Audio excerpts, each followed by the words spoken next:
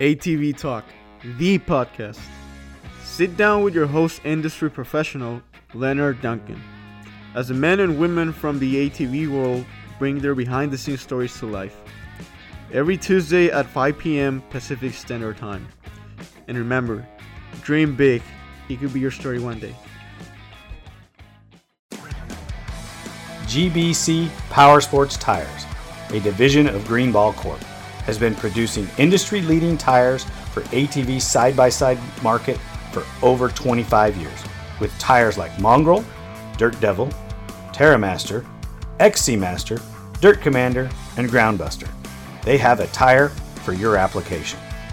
Top racers from GNCC, Works, and Best in the Desert rely on GBC Powersports tires. So why shouldn't you? Go check them out at gbctires.com to see the full line of tires they offer. Thank you very much.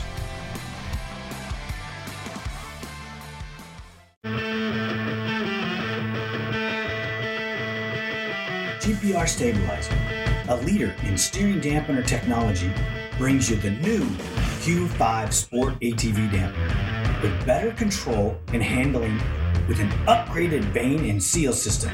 Go check it out today, www.gprstabilizers.com, or call 619-661-0101.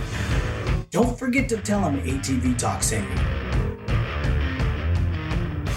Johnny Gallagher, hey, thank you for coming back to ATV Talk, a motorsports podcast. Yeah, the name's changed a little bit.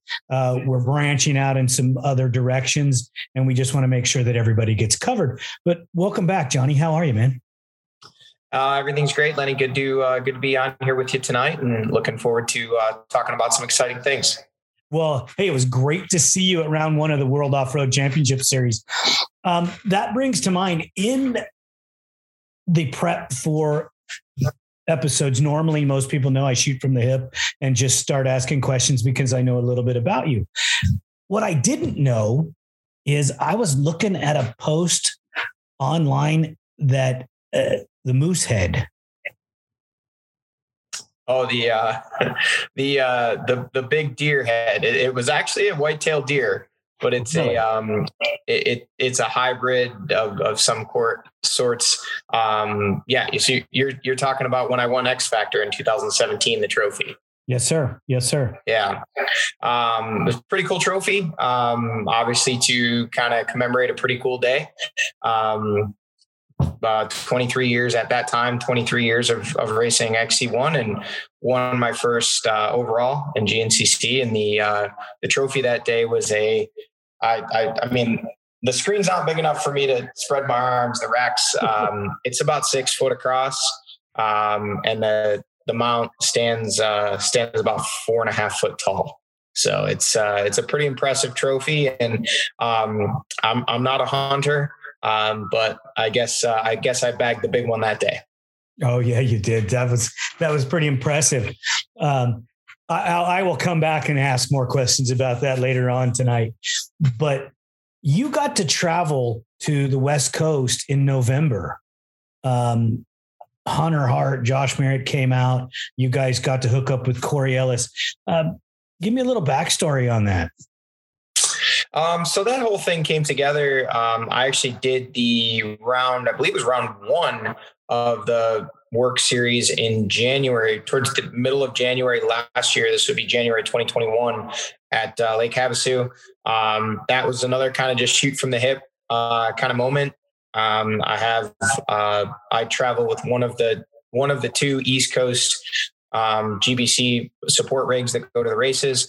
It's also my personal trailer that it's owned by GBC, but I use it to travel to and from the races. And it was in need of a facelift, new wrap. We'd had the previous wrap on there for 2 years. And Corey and I were talking, and he's like, hey, I got this guy in California that's going to wrap it. I need you to drive out from Ohio, which obviously that's a haul. But I had such a good time being in Utah in would have been November of 2020. I was like, yeah, I'll drive out and we'll get the trailer wrapped. I'll spend 2-3 weeks out there training and getting ready for the season. So again, this was early 2021. I was out there. Jared McClure drove out with his girlfriend, Caitlin Osborne, and they just threw out the idea of let's go race the works race. They didn't even have bikes with them. They were just in a van with bicycles. They borrowed a bike. They shared a bike for the works race. And I had a GNCC practice bike with me and just went and raced that. So then after doing that, that kind of gave me a whole new appreciation for those guys and how fast they are, how rough those tracks are. And I wanted an opportunity to come back and put my foot, put a better foot forward, I guess, if you will. So we had some grandiose plans throughout the year of trying to do some testing and all kinds of stuff. It didn't really pan out, but I did come out with more of a works setup. We took what was one of my previous race bikes, threw a wider setup on it, some different suspension, and came out, raced that race in November. And when the word got around, actually Walker Fowler was scheduled to come out as well and represent GBC, and he's really been wanting to do a works race. So that was the plan.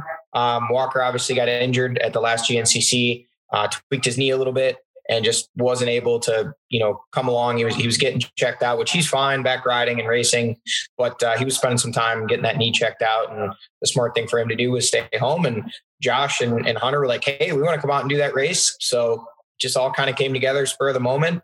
I came out, did the race. I ended up staying, I think I was out for about a month in Utah, California, obviously Nevada for the race. Had a great time. Got to battle with those guys, and you and I obviously spoke on site there. And again, when I was back last month, a lot of respect for those guys. They're very, very good at what they do. And I'm trying to get out there as much as I can. It's going to be challenging the next couple months, obviously, with the schedules the way they are, but would definitely like to try to make another works race as soon as possible. I know Josh, Hunter both had a great time, and, Walker still wants to come out. So hopefully we'll get the East Coast boys together at least one more time this year in 2022 and come out and bang bars with those guys. That would be awesome. That really would be. We really enjoy having you guys. Hey, I know that we spoke at the race, but not everybody got to know a little bit what would happen. And on lap one, when they came out of the box, you were in fourth behind Roberto and Travis, with Bo leading, obviously. And you were putting on a good show. You also had Kenny Stanford right behind you as well. Yeah, Kenny actually was in front of me. I think I was in fifth when the shift shaft actually broke. But yeah, it's one of those things, hindsight's 2020. And during practice on Saturday, there was kind of a wall jump out in the desert. And like I said, really tried to come out the second time when I was just there in November in January of 2022, just last month, basically just 3 weeks ago, was there for round one. Wanted to come out swinging a little bit stronger, get a little bit better each time. And I really felt like, I think I ended up sixth, if I remember correctly, in November. So I really wanted to, shoot for a top five and if possible, try to battle for a podium. So, but was kind of my goal. So I was really trying to push on Saturday in practice and find some lines and find my groove and changed a couple of things. Logan Huff, obviously one of the top dogs there in works, is injured. So he was helping me dial the bike in a little bit during practice. And long story short, I just, got a little risky off the wall jump, and I think I landed on the shifter a little bit. And when I did it, I thought to myself, oh man, I hope I didn't break or damage the shifter. And, the bike was shifting fine and kind of didn't think again of it. I probably should have checked it out that afternoon or evening. Fast forward to Sunday morning. Like you said, it came out with kind of a mid-pack start, made some passes, got up to fifth, fourth, was kind of battling with Kenny Sanford, and Roberto and Travis were right there in front, and we were bumper to bumper to bumper to bumper. Bo was starting to pull off a little bit. And to be honest, I was really feeling good and thought, man, if I can make some passes here, I didn't have any delusions of winning or even necessarily getting on the podium, but I was just psyched to be battling with those guys and really in the battle. And came into a corner, went to downshift, and it just didn't feel right. Looked down and shifter was snapped, or the shift shaft was broken and the shifter was hanging straight down. So it was a real bummer, but had a blast, just getting to hang with those guys throughout the weekend. And like I said, looking forward to coming back and doing it again. That's awesome. I really would have liked to have seen that because you did look super strong. I didn't get to see you in practice, but I did get to see you in that short portion of the race. And it was quite exciting for the crowd to see on that first lap Bo had gapped a little bit, but he wasn't as far away as everybody expected him to be. Well, that's the thing, where we were at when my shift shaft broke was about a little over halfway through the first lap, and Bo had really started to pull off. He was probably a good 2 turns, if not more, ahead of us. And then something happened between when my shift shaft broke and basically I pulled off before you crossed the road into what they call the desert section. And I kind of rode the road back. And the reason why I did that was I knew if I had to go through that pro section, the rock garden, there was no way I would be able to do it. I think I was stuck in 3rd gear, and with the shifter hanging down, I knew I would likely, break the cases, cause damage. So I just rode the road back. And when I came back and they came to the moto track to finish that lap a few minutes later, Roberto and Travis were right behind Bo. So I don't know if they made up time in the desert section or Bo made a mistake or what the situation was. But like you said, what I had thought was Bo starting to run away early in lap 1. They actually reeled him back in. And, as you saw throughout the race, they kept him pretty close for probably about the first half of that race. They were within striking distance. It wasn't really till the end that he kind of got a comfortable margin, and you could see he was just kind of managing that gap. Oh yeah. I mean, wily old veteran that he is, Yep. Always making it comfortable. Yeah. A lot of respect for those guys, like I said. And, a lot of people maybe that are watching this didn't get the opportunity to see that live broadcast that you did from the Works race back in November with myself, Josh, Hunter, and Hunter Walker and my mechanic, Mark Notman.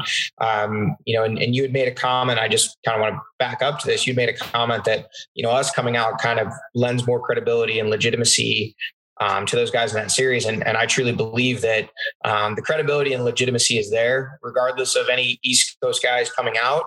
To me, it's just cool that, for whatever reason it seems we have a bit bigger social media following and kind of more people follow the GNCC series. So I'm more than happy to come out there and not willingly, but get my butt kicked to show, just how good those guys are at what they do. And not coming out there to be a charity case. Like I want to compete. I want to, battle for top 5s and top 3s. And, in a perfect world, we get a little rain. I sure would like to battle with Bo for a win, or whoever it may be, Mike Sloan, Logan, Travis, Roberto, those guys, the Sanford boys.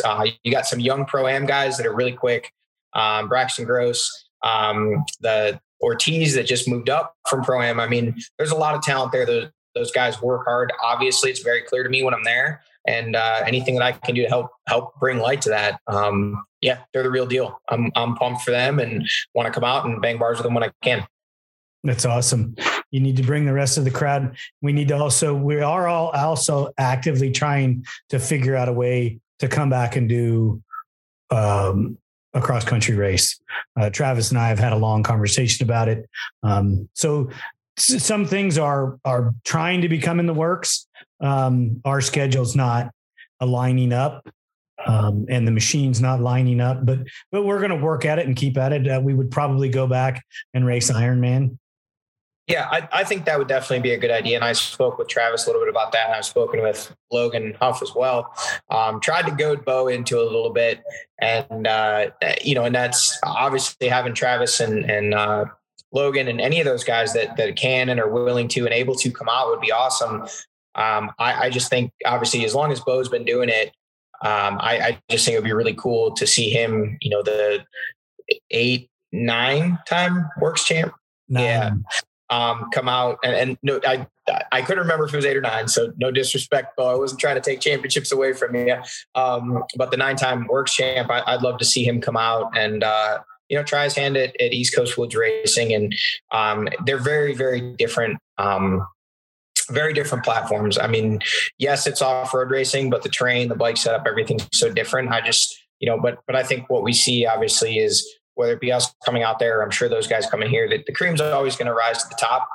Maybe not quite as close to the top as we thought. Like, I wasn't really shy about saying after coming out there in January of 2021 and racing Havasu and getting smoked, think I finished seventh in pro, but I got beat by 2 pro-am guys on, when it was all said and done. So I think I finished 9th, and I was like, man, like I was very honest about saying I expected to be in the top 5. And I really thought that I would likely be battling for a podium. And that was, I'm just trying to be as honest as I can be. That's not a matter of disrespect. That's just where I thought I would work in with those guys. So if anything, it's in my mind, it's a show of respect to say, hey, I'm a man. I can admit I was wrong. You guys are way faster and better at what you do than you're given credit for, or at least than I was giving you credit for. So I would love to see those guys come out, and I'm certain that they would do well. If you could explain in your words a little bit of the difference that you have to face going from a woods race or a cross country race to what we consider an off-road race, which in some cases is a desert race in a shorter form. Well, you said a lot right there. And I definitely absolutely think what you guys, the Works Off-Road Championship Series, is absolutely off-road. It's just the terrain is so different there that off-road there is different from East Coast off-road. So it really just comes down to the terrain, not so much the format. Yes, for sure, the tracks are shorter. Our standard GNCC for a 2-hour race nowadays is 4 laps. It's rare. Occasionally we do 5 laps, but 5 is the absolute maximum.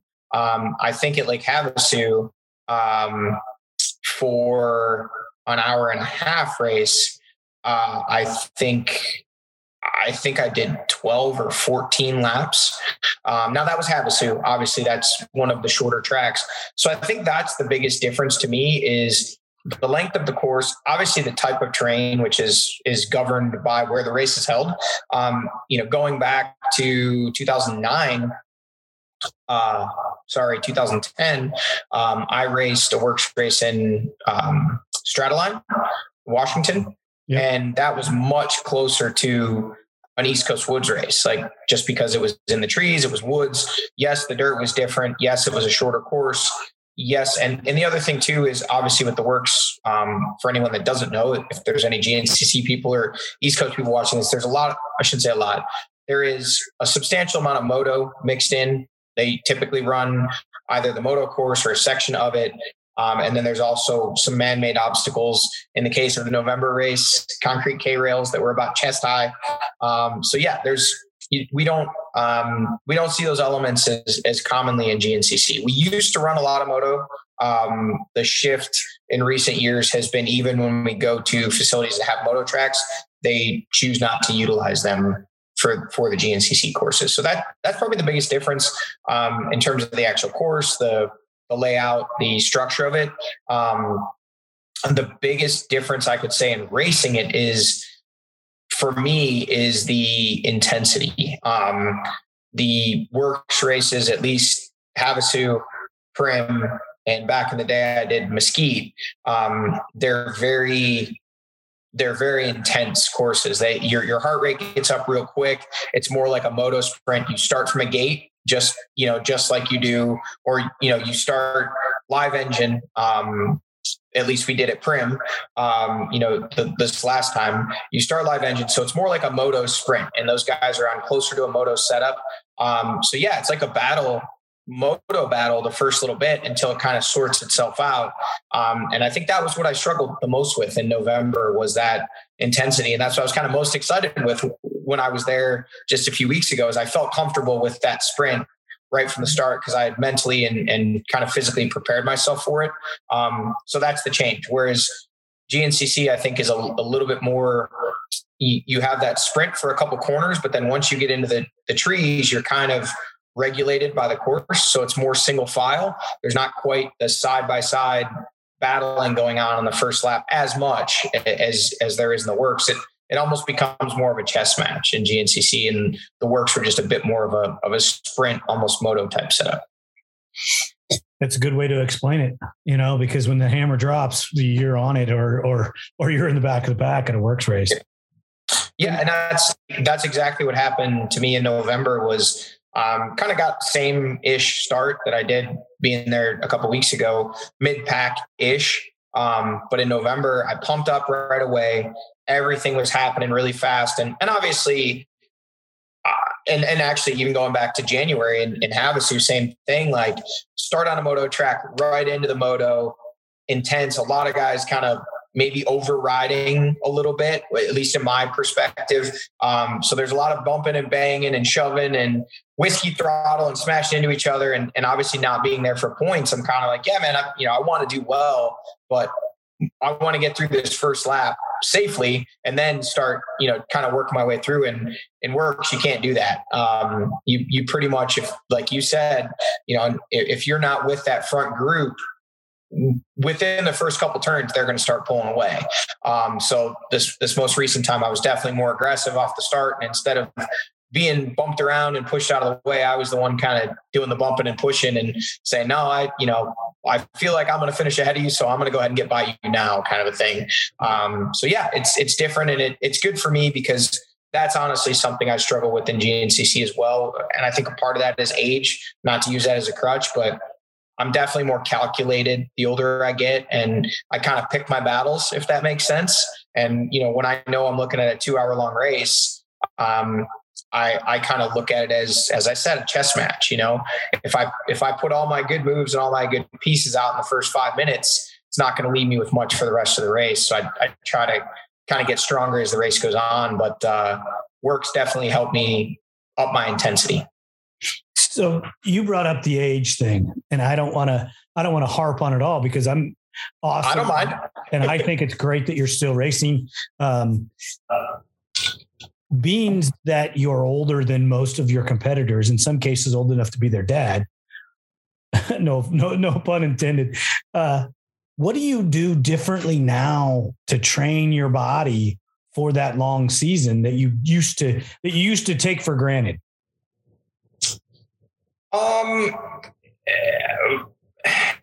Man, that's such a multifaceted question to answer. And I'll try to make it as brief as I possibly can. When I was a teenager or in my early 20s, nobody was really training for racing. Not just because we were young, but it just wasn't a thing. Like when guys talked about training, it was, they would go for a run every now and again, or they would ride a lot. That was kind of training back in the early to mid 90s when I turned pro. No one really had, and I don't know that the science of training really even existed back then, or if it did, it was for like marathon athletes and professional cyclists and stuff. Like it really hadn't worked its way over into the motorsports industry, or maybe there was people doing it and they just weren't sharing it. But it wasn't well known. Like I know guys like Barry Hawk and, even on the motocross side, Tim Farr and those guys, like I knew those guys well, and I knew what they were doing to be at the top, and they were just kind of riding as much as they could. And, they might go for a run every now and again, or kind of go and, lift some weights in the gym a couple times a month or something like that. But there wasn't the structured training. So to answer your question, in the amount of time, this will be my 28th season as an XC1 pro rider, the amount of time that I've been racing professionally, the roadmap to success has changed. And then I've had to change even more to not only keep up with the curve, but to try to get ahead of the curve because of my age. So to answer your question, what I do differently than what I did when I was younger, or what I'm probably doing differently than a lot of the younger guys, everything. I have to, during the season, for me to be at my best, I have to pay attention to what I'm eating. I have to be diligent about my training. I have to monitor my recovery. And I have to ride as much as I can. And I've been fortunate to not have a lot of serious injuries, but just the wear and tear of, this will be my 40th year racing. and my 28th season racing professionally. So there's a lot of wear and tear on the muscles, the bones, the joints, the ligaments, everything. So yeah, I got to take care of my body and prepare it as best I can. And obviously I know that this train's not going to keep running forever. Well, that being said, I know that you race because you love it, but is there a portion of you that keeps racing because you know when you stop, it's going to hurt? People always say that, and no, I'm not disagreeing with that, but I'm saying that doesn't factor into my reasoning. I actually have long since said, probably since about 2013 or 14, I've said, when I'm done racing, I'll actually spend more time cycling and on bicycles, and just kind of keeping myself moving, because I really enjoy that. I would like to do more of it than what I have time to do. And this, someone could take this next statement wrong. And I love racing and I love ATVs, but for me, the riding is a have to. Like, I have to do that. I have to go ride. I have to go, when I say train, like get on the practice bike and go put in the seat time. That's a have to. I don't enjoy the riding during the week anymore. And it's not, for me, it's not because I don't like the riding part of it. I don't like the prep. I don't like the cleanup. It's just, it's such a redundant thing for me that I've done it for so many years. That's the part, like, my brain already knows, like, yes, I have a great time when I get on my ATV during the week and I go put in my 30-minute motos, or I go put in an hour sprint or whatever it is. And especially like right now, I'm in Florida riding with Walker Fowler every day. When I came back from the works race, I was in with Chris Borich a little further north in Florida, riding with guys like that, riding with anyone, riding with my friends. It's awesome. But the minute that you shut that key off when you're done riding, you're looking at that ATV and you're like, well, that was a fun 1 hour. Now that means 4 hours of prep work. And that's the part I don't like. So for me, when I'm done racing professionally, I will no longer practice. I will still race. I will still ride. But there will be no practicing. It will be, if I ride, it'll be to go out with my buddies and have a good time and goof off and ride wheelies. And, I might put in some, fast little loops here or there, but mostly it's just going to be to have a good time, because that's the only part of my racing career that I'm completely over, is the bike prep, washing, and maintenance. And I'll shout out right now, Mark Notman, if you're watching this. Mark took over doing my race bike stuff. I think he built me, first race bike he built for me was in 2013, and he's built every race bike since then. He maintains my race bikes and does quite a bit of stuff on my practice bikes as well when he has time. If it were not for Mark Notman, I would not be racing today, because there's very few people that I would trust to turn wrenches on a bike that I'm going to get on and essentially trust them with my life. And Mark is on a list of maybe 3 people, and he's done an awesome job for me since 2014. And he says he'll continue to wrench for me as long as I want him to, but he's in high demand. So pretty well soon here, we're going to have to talk about maybe opening up a spot, and I'll move to the, the super senior class, and I'll wrench on my own stuff then, because the only time I'll ride it will be at the GNCCs or if I come to a works race or whatever else. That's pretty awesome stuff to hear. I like the fact that you want to go cycling and things like that. Do you guys do much mountain bike stuff back there, or is it just mostly road bike? We do. It depends on who I'm with. I'm kind of a nomad. I mentioned, I have a 42-foot gooseneck trailer courtesy of GBC Motorsports. It's essentially, I call it my tiny home. So I've been in my tiny home since January 2nd. I left Ohio, and I'll be in my tiny home living full time from January 2nd till, I think when I looked at the schedule, I won't be going back to Ohio until May. So, January, February, March, April, and part of May, I live in the trailer. I'm here, as you can see, I'm in a house right now. This is Walker Fowler's Florida house. Been here a little over 2 weeks now. Prior to that was up at Borich's. I spent a good bit of time typically at Caleb Russell's place, either in Florida or his place in North Carolina. Back to the point, everybody does things differently. Chris Borich likes to mountain bike a lot. We were big into the road bike thing for a long time. He's now gotten back into more road biking, less mountain biking. So I did a good bit of road biking when I was up at Chris's. Since I got down here to Walker's, he doesn't road bike, hasn't for years. I don't know if I'm supposed to give away secrets or not, but he's normally a runner. He's a guy that runs a lot. But he's kind of transitioning now with the impact of running. He's transitioning into cycling, but he does the stationary cycling, the Peloton type thing. He's big into that right now. So I've actually got my road bike hooked up to a trainer and a Zwift setup, which is basically a virtual cycling app where you can kind of see where you're going on a little computer screen. So that's been a lot of it. And then mountain biking as well here. Walker's kind of getting back into that a little bit. And then when I'm in North Carolina or Florida with Caleb Russell, those guys, they road bike every single day. They mountain bike on the weekend for fun. So yeah, each kind of group or each trainer, each person is different, but a lot of time spent on bicycles either way.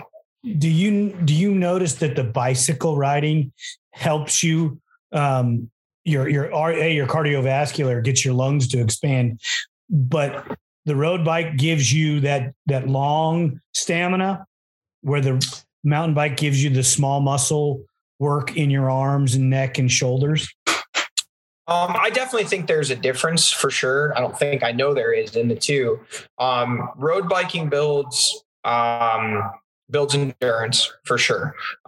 Especially when you do long, hard rides and you start to learn how your body reacts to different heart rates and different powers. I have a power meter on my road bike. So, I know how much power I'm putting out. I know what my heart rate's at. I know how my body's reacting and if I'm gaining strength or I'm gaining endurance or whatever it is. But the mountain biking is interval training. Obviously, heart rate spikes up quick, comes back down.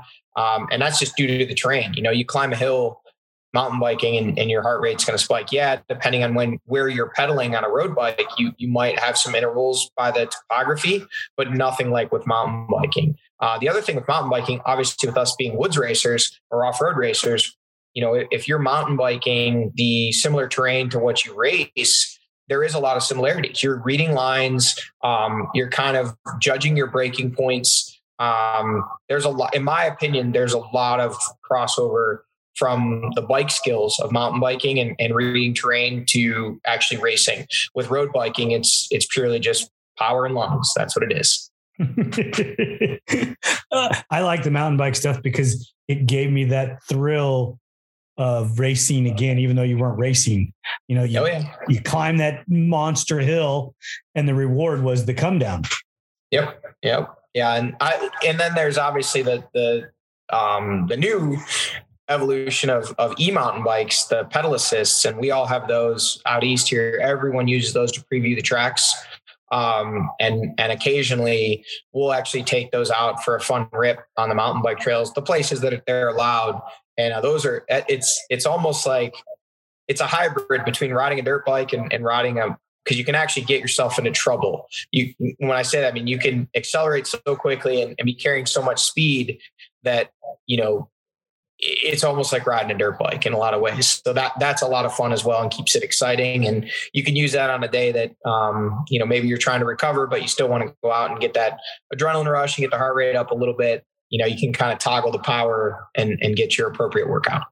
I still think it's cheating. I'm not disagreeing with you. But I will tell you, if you pay attention to some of the elite trainers, even in the moto world, there's more and more, they're starting to use the e-bikes. They're seeing the benefit.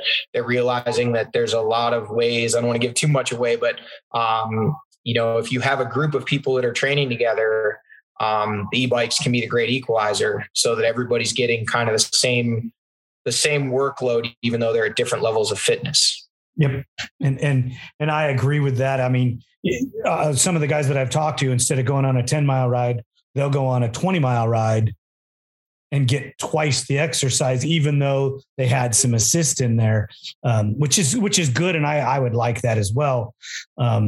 Because when you don't ride as much as I do, I mean, I don't ride very much at all anymore. And when you go out and you do that normal track that you had, and then you get halfway through and you're thinking, oh my God, I'm only halfway. And this is a shameless plug for me here with with Yamaha, obviously them having their YDX Moro Pro, the new full suspension mountain bike that they released last year. It's pretty cool to see. I've had Specialized Levos since they came out in 2016, I believe it was. And I do have Yamahas now, and I do still have my Specialized Levos. It's cool to see how many people ride those bikes, even of mine that I've loaned. Like I'll go out on my conventional bike and let them ride one of my Levos, or, I'll go out on a Levo and have it on low power mode. And some buddies of mine from high school, which, as we pointed out earlier, I'm a little bit older. Most of my buddies are not in the prime of their lives physically. So, I can take those guys out, but some of them have been riders in their past, and they're having a blast. And it's funny, more people than you would imagine have ridden those bikes, then gone out and bought their own, and have transitioned backwards. They start on the e-mountain bikes, and then as their fitness gets better, they're like, hey, I want the challenge of an analog bike, of a non-pedal assist. So they've worked themselves up to where they can actually start mountain biking and cycling again. So it's pretty cool. I'm a big fan of the e-bikes. I'm totally, no question, they're cheating. But I think it's cheating in a good way. And it's opening up a really fun sport to even more people. That too, because do you notice the difference from your old conventional bikes? When you downhill them, they don't stick as well as the e-bikes do? Oh, absolutely. And to be fair, my mountain bikes, my conventional mountain bikes, I ride Scott Sparks, which are XC bikes, 100, previously had all been 100 mil travel bikes. This year, the new Spark RC that I have is a 110 bike, but still it's a cross country bike. I mean, it's a rocket. It's a race bike. It does not downhill well at all. I learned that last year when I came out west, and I brought those bikes and I rode, in like Hurricane, Utah, and around, the Washington, St. George area. And we went out to Gooseberry Mesa, and don't get me wrong, we had a blast, but that's not the right bike for there. You want a 140 travel enduro, trail bike type thing, which is what the e-mountain bikes are. They're 140 or 160 travel, depending on, which models you get. But yeah, there's a massive difference. The e-bikes stick, they're heavier. And when I say heavier, I mean that it stays planted more. They're a blast to ride. They're a great time. Yeah. Cause I had a 26, really loved it because it could run a fatter tire. It cornered better. I went to a 29. I'm not the littlest guy on the planet, but I'm not the biggest. And the 29 wheels flex too much for me. Yeah, they're meant to go fast. More so in a straight line, though, I think. Yeah, it's just a different thing. Hey, I'm always asking questions, so I'm going to bring this into you and for your fans and for the XC fans and the people that are listening to this. We're going to start a new thing, and it's called Ask Leonard. So if people want to email me a question to hello@atvtalkpodcast.com, I will read your question and answer it on an episode that I'm taping with somebody. No, I don't know who the guest is going to be, but we'll sort through the questions, and we're going to start reading them so that everybody can either ask a question of Johnny and we'll get an answer, because I'll reach out to Johnny with that question, or anyone else that you have some information for. And we're going to try to bring more people into the episode. I know, Johnny, you have a lot of fans across the country, and I'm sure that they have questions that they'd love to ask you. Yeah, absolutely. I'd love, be more than happy to answer any questions, and whether they be related to racing or not, I'm happy to share. I'm very appreciative for my fan base and all the opportunities I've been provided because of ATV racing. I want to ask you another sticky question. When you practice with Chris or you practice with Walker, is there an intensity level with the different competitors? Man. They're both multi-time champs, dude. These guys are. Yeah, no, there's so many different directions I could go with this answer. So I'll try to sum it up, trying to keep it brief here. Some people practice differently than they race. Some people are better weekday riders than they are weekend riders, and some vice versa. I'll say that it's always competitive. Even if it's not direct bar to bar, like everybody has their lap timer devices, and, on the ride home, you're comparing lap times, and it's 100%. It's competitive. They're my friends. But I think the friendly competition is what drives us all to be better. And there's a reason why I'm riding with these guys. And, I feel flattered and honored that, they consider me someone worthy of challenging them throughout the week. And, over the years, I've had the opportunity to ride and train with some of the best riders in the world on both 2 and 4 wheels. And, I definitely don't take that lightly. It truly is an honor to get to not only race with those guys on the weekend, but, get to train with them during the week. And, to answer your question directly, it absolutely gets competitive. I'll share with you a couple quick ones here. I'll try to make it brief. A few years ago, I think I was probably at the best I'd ever been. It was actually when I won that race in 2017, had a couple other top 5s early in the year. And Chris Borich is probably arguably obviously one of the greats of ATV racing, but one of the best during the week riders I've ever ridden with. Like, Chris will absolutely embarrass guys in practice that somehow during a race, he'll beat them, but they might stay a little closer. He brings that intensity every time he gets on the bike. Like, his intensity level is here every time he rides. And he's very competitive. He's probably the most competitive person I've ever been around in my life. Bill Balance was up there as well. But when I was at my best, there was a day that I just happened to be on. This happened a couple times that winter. I had lost a bunch of weight. I was really training, and I reached out to a mutual friend. Actually, a mutual friend reached out to me and asked me how the day of riding went. And I just shared lap times. That was all I said. And I had put in for that one day. Now, mind you, we were riding 5-6 days a week, and Chris was faster than me. But it was getting closer and closer and closer. And that one day I was just on it, and maybe Chris was a little bit off, but I put a couple of considerably faster laps in. It was actually at Caleb Russell's place than Chris had. And I didn't, to this day, it's still a point of contention in our friendship. I didn't say it to brag about it or anything. Chris Bach, who was a former XC1 bike guy, factory Honda rider, rode for Johnny Campbell Racing, just reached out and said, "Hey, how'd riding go today?" And I said, "Oh, it went good." And he made a joke and said, did you embarrass Chris today or something like that? And I just texted him back a screenshot of lap times. That was all I said. He went immediately and ran to Chris and said that I had basically said I embarrassed Chris that day, which I had never said. We had a full blowout about it. That's how competitive it was. I mean, we're in the same Sprinter van driving home, and Chris wanted to pull the van over and fight on the side of the road because that's how competitive it was. And I really had to explain to him. And I showed him the text thread. And I said, "Chris, I wasn't talking smack. He just asked how the day went.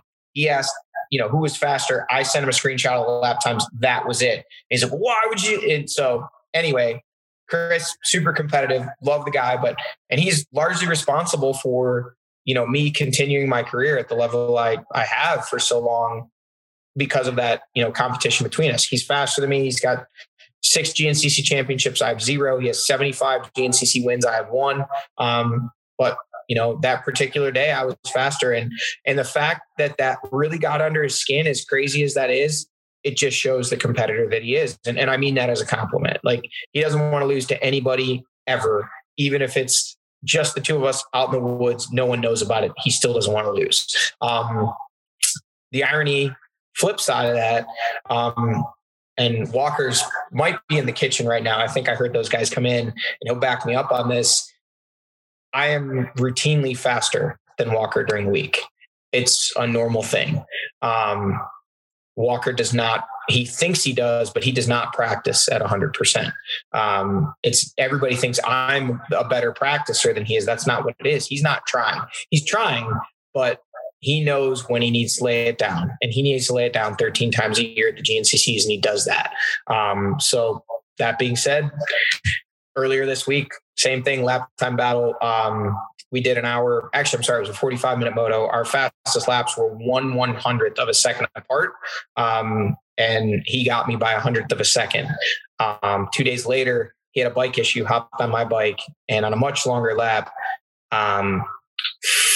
49 seconds faster on a 13-minute lap than I was on my own bike. So something got into him that day. So yes, it's competitive. It's all tracked. There's no hiding. GPS lap times. You can't lie. You can't click that button a little bit early or cheat with the stopwatch. Like, it's all GPS, man. When you come across the line, that's your lap time. So, but that's what drives us. We're all competitive. That's awesome. I heard that Chris is on a different brand. Yeah, I don't think at this point that's a secret. I don't know. He's been posting on social media. So yeah, he's going to be back on a Yamaha for 2022. He rode a Yamaha at the last round of 2021 at Ironman, and it was his best finish of the year. He's comfortable on the bike. He ultimately, without putting words in his mouth, I think it's fine to share, what he's kind of expressed to me. He realizes that, right now the Yamaha has the best machine. There's the most support for it. And ultimately the Suzuki, it's getting harder to get parts. His sponsors are telling him they don't see the correlation, people necessarily wanting to buy parts because Chris is using them because he's on a Suzuki. They feel if he's on a Yamaha, it transfers more. He tried out the Honda thing in 2020, I believe it was. I think he thought at that point going back to Honda, which he had so much success on, and he just couldn't get comfortable on it. Couldn't come up with a setup that was reliable. Went back to the Suzuki last year. Had a lot of bike issues again. And so he's going to give the Yamaha a try. Rode it in 2015. It did not work out well for him at all. I hope things go better for him this year. I hope he falls in line with some of you guys and gets in the same soup as you guys do and can roll that out for him, because he is a fierce competitor and one of the greats. And I hope that he can really put a good package together. Yeah. I mean, he's definitely still got the speed. He's still got the desire. I think it's just been a lot of factors. We could all sit here and bench race about it forever, but I think he's still got the sauce. We'll see if maybe he can put it to use this year. Well, let's just call him out here. I've been chasing him on social media for over a year. Chris, you need to come on the podcast, man. We want to talk ATV racing. If you can get Chris Borich to sit down and do a podcast interview, you are officially a magician. It's hard to get him. I deal with him on the business side of things. It's hard to even get him to return a signed contract, let alone sit down and do an interview. And don't, Leonard, I'll tell you this, don't take it personally. It's not just you. We'll just leave it at that. He's a hard man to get a hold of. I think it's our industry, because self-promotion is one of the downfalls to ATV racers, whether it be male or female, pro-am, expert, it doesn't matter. None of them want to talk. There's a few people such as yourself and a couple others that you would probably talk to me every day, but I can only do that so many times, before the fans are like, hey, it's the same guy, So any of the racers that let me share one thing with you, Lenny. I'll make this quick. And I actually posted this. Obviously, Dustin Nelson, a good buddy of his, and now I would say ours. Regis Harrington. He's big in the movie industry. He's got a company called Covert Camera Vehicles. He was a former pro motorcycle racer. He used to race with Dustin back when Dustin was a outdoor national guy. Supported Regis had from what I gather from the posts on social media, at one point he had a factory KTM ride back when KTM wasn't what they are now. He got injured a bunch, and a social media site, 90s Era Motocross, I believe it was, reposted a picture of him. And he said, man, if I could talk to that kid, I would tell him just to take a breath and enjoy the moment.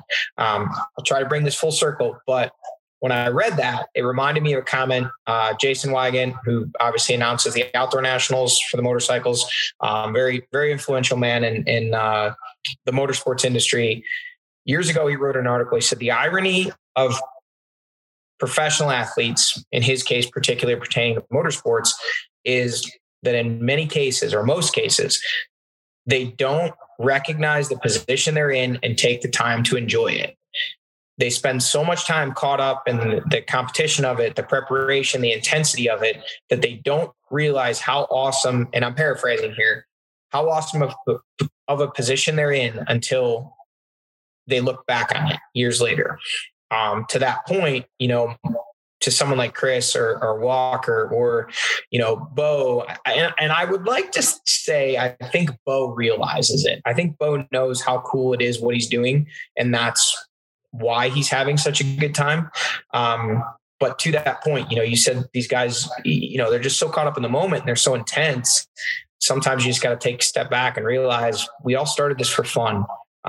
We all were just a bunch of kids riding our four-wheelers around in the backyard.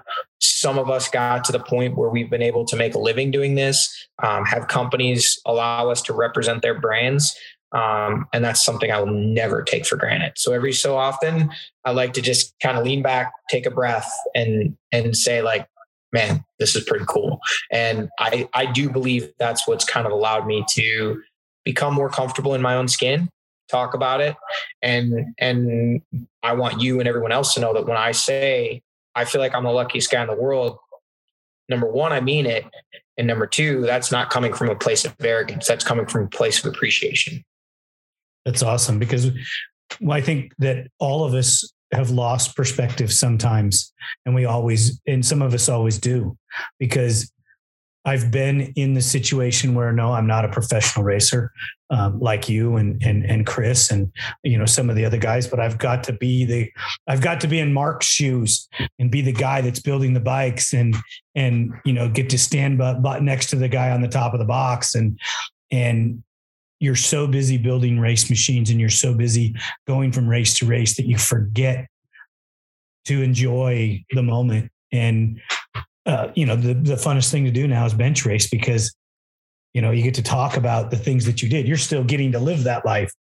And I appreciate it. And what I meant by self-promotion is for those young people, or even some of the older guys, to take a moment and reflect on their fans, because their fans want to hear them. And trust me, I get the information sent to me daily. Hey, what about so-and-so? What about so-and-so? What about so-and-so?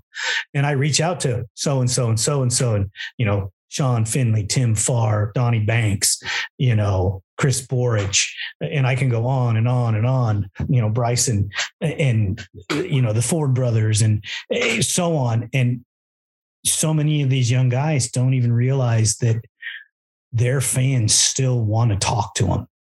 Sure. I mean, it's incredible. It just really is. And you know what? I've come from the side where the media in some aspects in the beginning of our careers weren't always our friend. No. Yeah.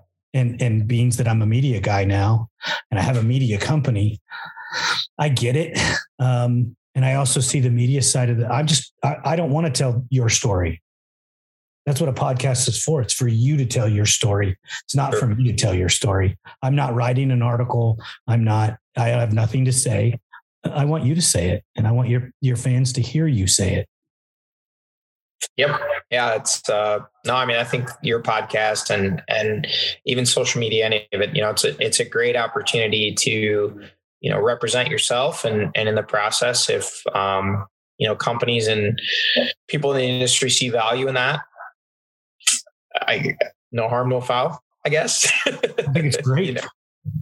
If you look at old school companies like the company that I work for, social media is a huge platform now. But one of the things that a lot of people miss, Dirt Wheels Magazine is bigger than it has been in probably the last 10 years. Crazy as it is, a magazine, somebody buys a magazine. Yeah. Every time a new issue comes out, our phone rings off the hook. Yep. I mean, it's already ringing off the hook, but it just rings more and there's new life. And I don't think the ATV industry is dying. I think it's going through a new growth spurt. Yeah. I mean, the last 18 months have been pretty wild. So happy to be along for the ride. That's for sure. Well, I have to shout out GBC and GPR because these are two sponsors. You can see them on the banner behind me. These people have taken a risk on a little media show and put their name on it and are helping us bring it out to everybody. I know we do as much as we can, the press conferences and things like that. I'm trying to put another one together. We're trying to travel and it's pretty amazing that, the people at GBC, reached out to me and said, "Hey, we're in, let's do this," and that's pretty awesome. I'm so stoked to be able to be affiliated. I've been friends with Randy Norman at GPR for almost 28 years. When he walked up to the shop door one day and goes, "Hey, Doug Eichner told me to come and see you about putting this on his bike," and the first version GPR steering dampener, Yeah, that's, those relationships obviously stand the test of time. And obviously my relationship with GBC is, I've been working with GBC and working closely with them and started riding for them in 2009. So we're now 13 years into that relationship. And I've been fortunate enough to become an integral part of their team over the last 13 years. And, I'm certain that my racing days may be numbered, but my days with not only GBC, but, primarily GBC, but so many other companies that I've formed relationships. Like you said, 20 some years ago, some guy walks up to your door and talks about his product and getting it on Doug Eichner's bike. And, you guys are still friends and, he's helping you out with your podcast and you're promoting his product. So, and to your point of self-promotion, it's not even, in my opinion, that for sure that is a part of it, coming on podcasts and, your social media and your accessibility to the fans, your fan base and fans that aren't your fans. That's all a big part of it. But building those rock solid relationships and showing these companies and these people in the industry that, you're here for the long haul and you want to be a part of their company, their family, and you want to help them grow, that incentivizes them to want to help you grow. It's a mutually beneficial relationship instead of just, "Hey, what can you do for me?" So I feel like that's a big part of why I've been able to be successful is I try to build relationships that are more beneficial for my sponsors and my partners than they are for me. And then that makes them want more of me in the future. Exactly. That's exactly what it is. You just summed it all up perfectly. All racers need to listen to this and understand it, because when you're looking for a sponsor or you're looking for a rider, that's the guy right there. It served me well. I mean, I personally don't feel my race results warrant the level of support I get from many of the companies by themselves. But I'm 100% confident that there's very few in the industry who have ever worked as hard to really make sure that the people that have invested in me are getting their money's worth than I have. So, and I'm proud of that. And that's true, because when you listen and you talk to the people that help you and support you, you hear that. They're putting your name out there because they're proud to be affiliated with you. And I know this because I talk to so many people behind the scenes, and it's, Johnny, you have a great name in our industry. Well, appreciate you saying that. And that's one of the things in life I'm definitely proud of is I've always tried to, respect myself, respect the industry, and obviously respect all the people that have helped me very much over the years. Well, that's awesome. Johnny, I want to thank you for spending some time with me on ATV Talk. I know that you're prepping for the up and coming season that starts here in a couple of weeks. You had a busy day today, and I know it's getting late there for you. I just want to thank you so much for your time. Please hit me back if you have something that you want to talk about or you want to come on the show again, because you're always welcome, always. And I hope to see you out on the West Coast again. Well, I can tell you will see me out on the West Coast again. And if I knew when, I would tell you right now. But like I said, and you yourself have been looking at the schedule, trying to get Travis and some of the boys out here. It's a challenge these next couple of months, but I'll be back. I'll definitely see you. Look forward to shaking your hand when I see you, spending some time chatting. Appreciate the well-wishing, appreciate the invite onto the show. D-Day, man. We're down to today's Monday. I believe 7 days from today, Walker and I will pull out of here and start heading north. First round up in South Carolina, first round of GNCC. So I'm excited. I don't know what this year holds, but I do know that this is probably like the most anticipation I've felt to start a season in probably the last 3 or 4 years. Feeling good, ready to go. No kind of grandiose predictions, but I'm going to give it everything I got and try to build through the first couple of rounds. And man, I would love to be able to come back on your podcast, come back on ATV Talk later this year and talk about a podium that I earned in 2022. Be it GNCC or Works or maybe somewhere else. So that's the goal. I want to be up front. I want to be battling. And more than anything, I promise you I'll be having a good time. Well, I can see the fire in your eye and the way you looked at the Works race. Look out, boys. He's coming. He may be older than you, but dude, I think you got something for him this year. Thank you, Leonard. Appreciate it. All right, brother. I'll let you go. The team here at ATV Talk would love your feedback. Please email us at hello@atvtalkpodcast.com. San Diego's Body Evolution and Wellness Center, with over 17 years experience. Dr. Heidi looking out after all your chiropractic needs, and Coach PJ looking out after all your fitness needs. Visit our website, www.bodyevolution.org, or call for an appointment, 619-987-8875.